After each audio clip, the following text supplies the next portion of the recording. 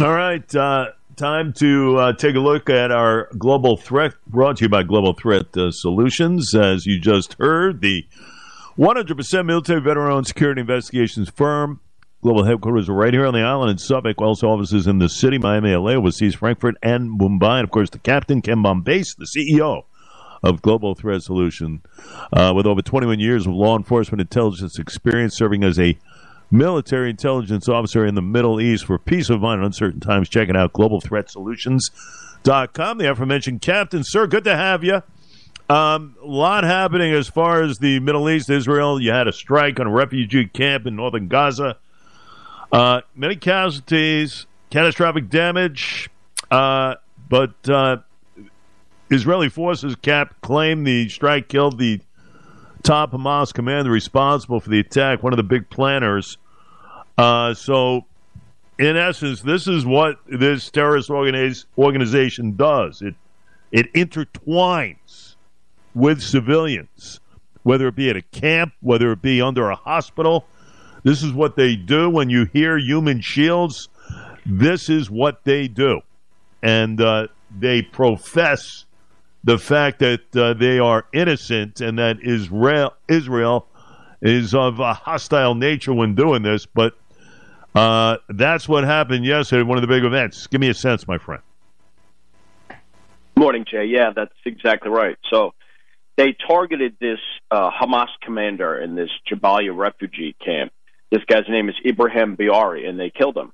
But the idea was that they had this tunnel network that's underneath this building that they struck, and they did kill the commander. The building collapsed, and then buildings around there collapsed. And they intentionally located this individual that they targeted at a refugee camp. And it wasn't their intention to kill refugees. And, of course, now you have the fog of war where the Hamas is going to say there was far more killed and there was no commander there, and it was targeting civilians. And Israel says, we took all the steps we possibly could to avoid civilian casualties. But this does show you how this is going to go moving forward. And this is exactly what I suspected, Jay, is that Israel is going to take all the steps they can to avoid killing civilians. But they will not play this game where if they have, strategic targets, value targets, we call them, HVTs, and they co-locate them at these sites, they're still going to kill them. Those people have to be killed by Israel, and they're not going to stop it, and we're going to have civilian casualties. The key to remember during this conflict is that is Hamas. Our military doesn't do that. We don't locate military forces with or shield them with civilians. We simply don't do that, and neither does any other country I could think of. So that's what we have to remember when these incidents take place. That's Hamas who killed those people. That's not Israel who did. They're going after a legitimate military target, and legitimate militaries do not use civilians to shield their assets, and that's exactly what Hamas is doing. And it's because they're not legitimate. They're a terror group. And unfortunately, there's going to be civilians killed during this conflict.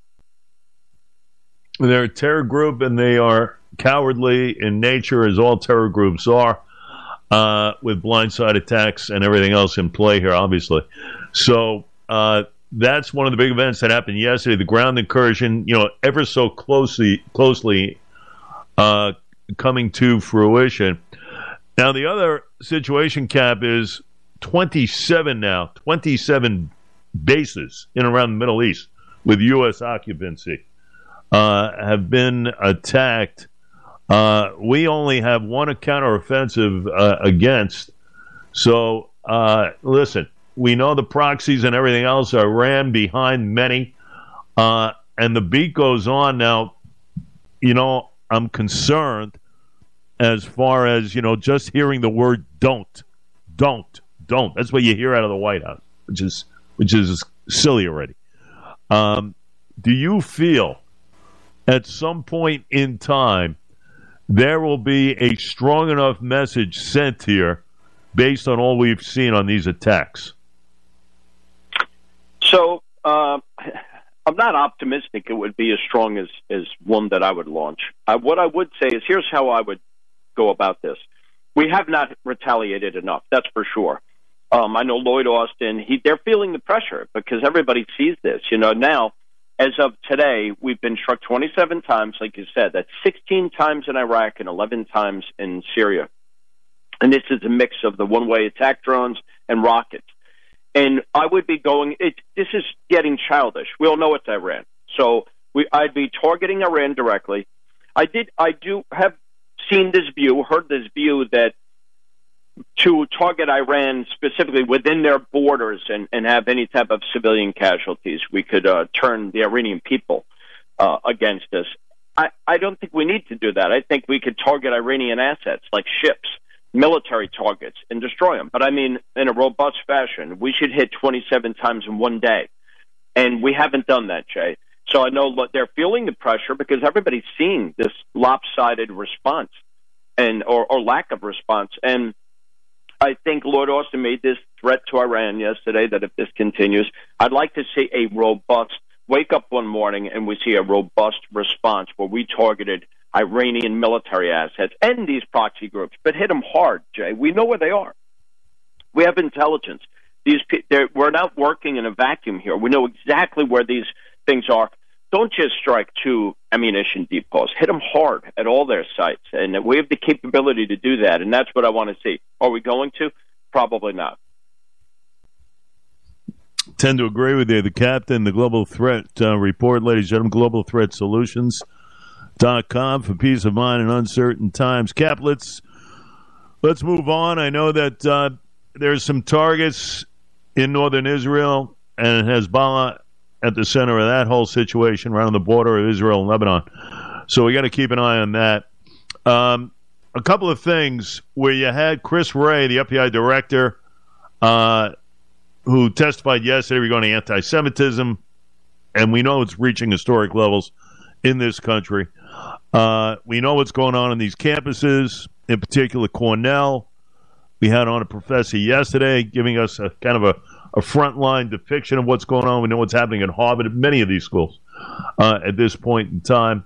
And, Ray is pointing out that they are tackling the rise in this series of law enforcement efforts, joint terrorism task forces, hate crime investigations, intelligence sharing, and everything else. But all in all, this is something you must keep an eye on right now. Yeah, for sure. We saw that this student at Cornell was arrested now for these threats that he made against Jewish students, brutal threats. But I just happened to be in Manhattan yesterday. I was in Times Square being interviewed by Inside Edition for increased security for Jewish people within the United States because of this conflict in Israel. And they also asked me about the broader threats that we are facing now. And that's something I think, Jay, that people need to consider right now. It's not we're talking about these campuses and these direct threats against Jewish people, and they have, by the way, gone up exponentially.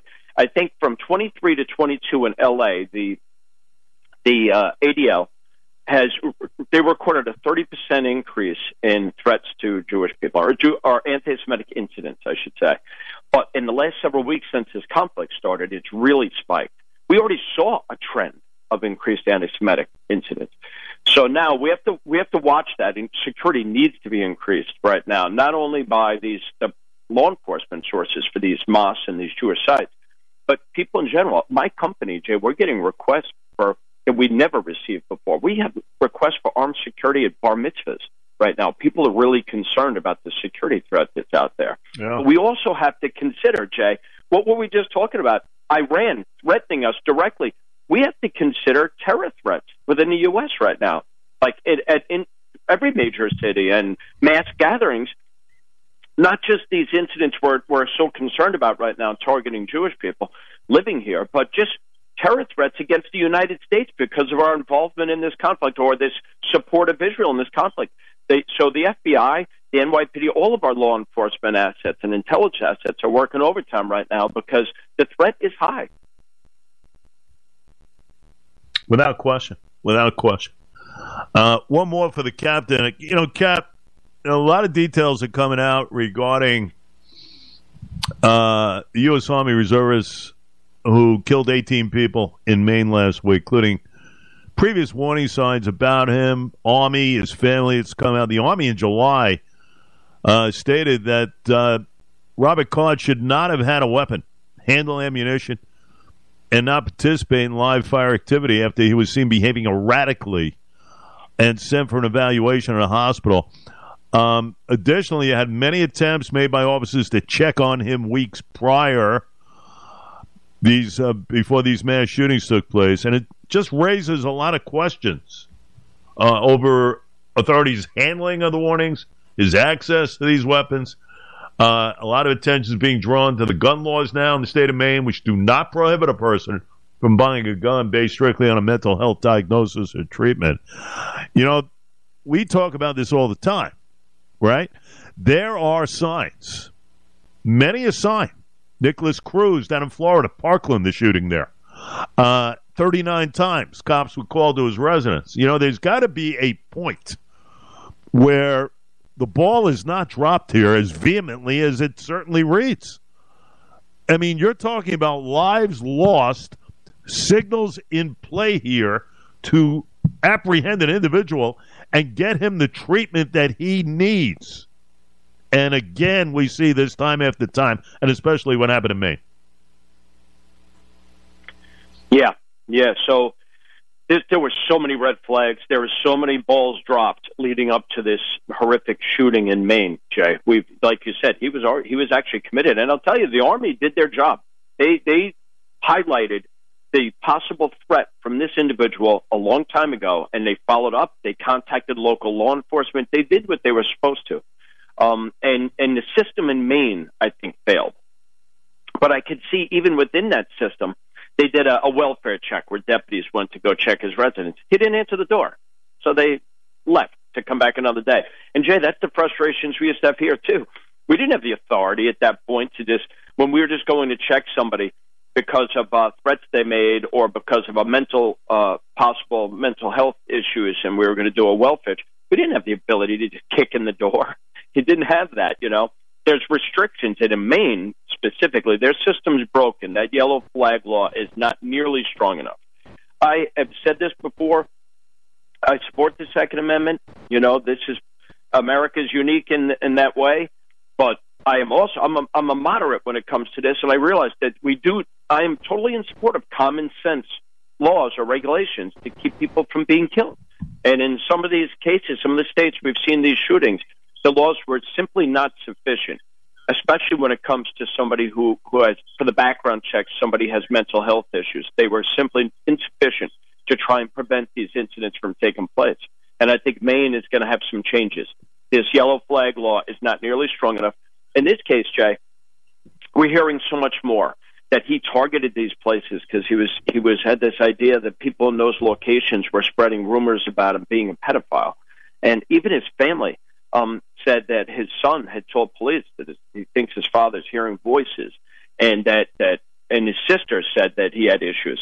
And the yellow flag law only allows law enforcement to make the steps to remove weapons, not family and friends, and that's a flaw. That's simply a flaw in their system, and I think we're going to see changes now.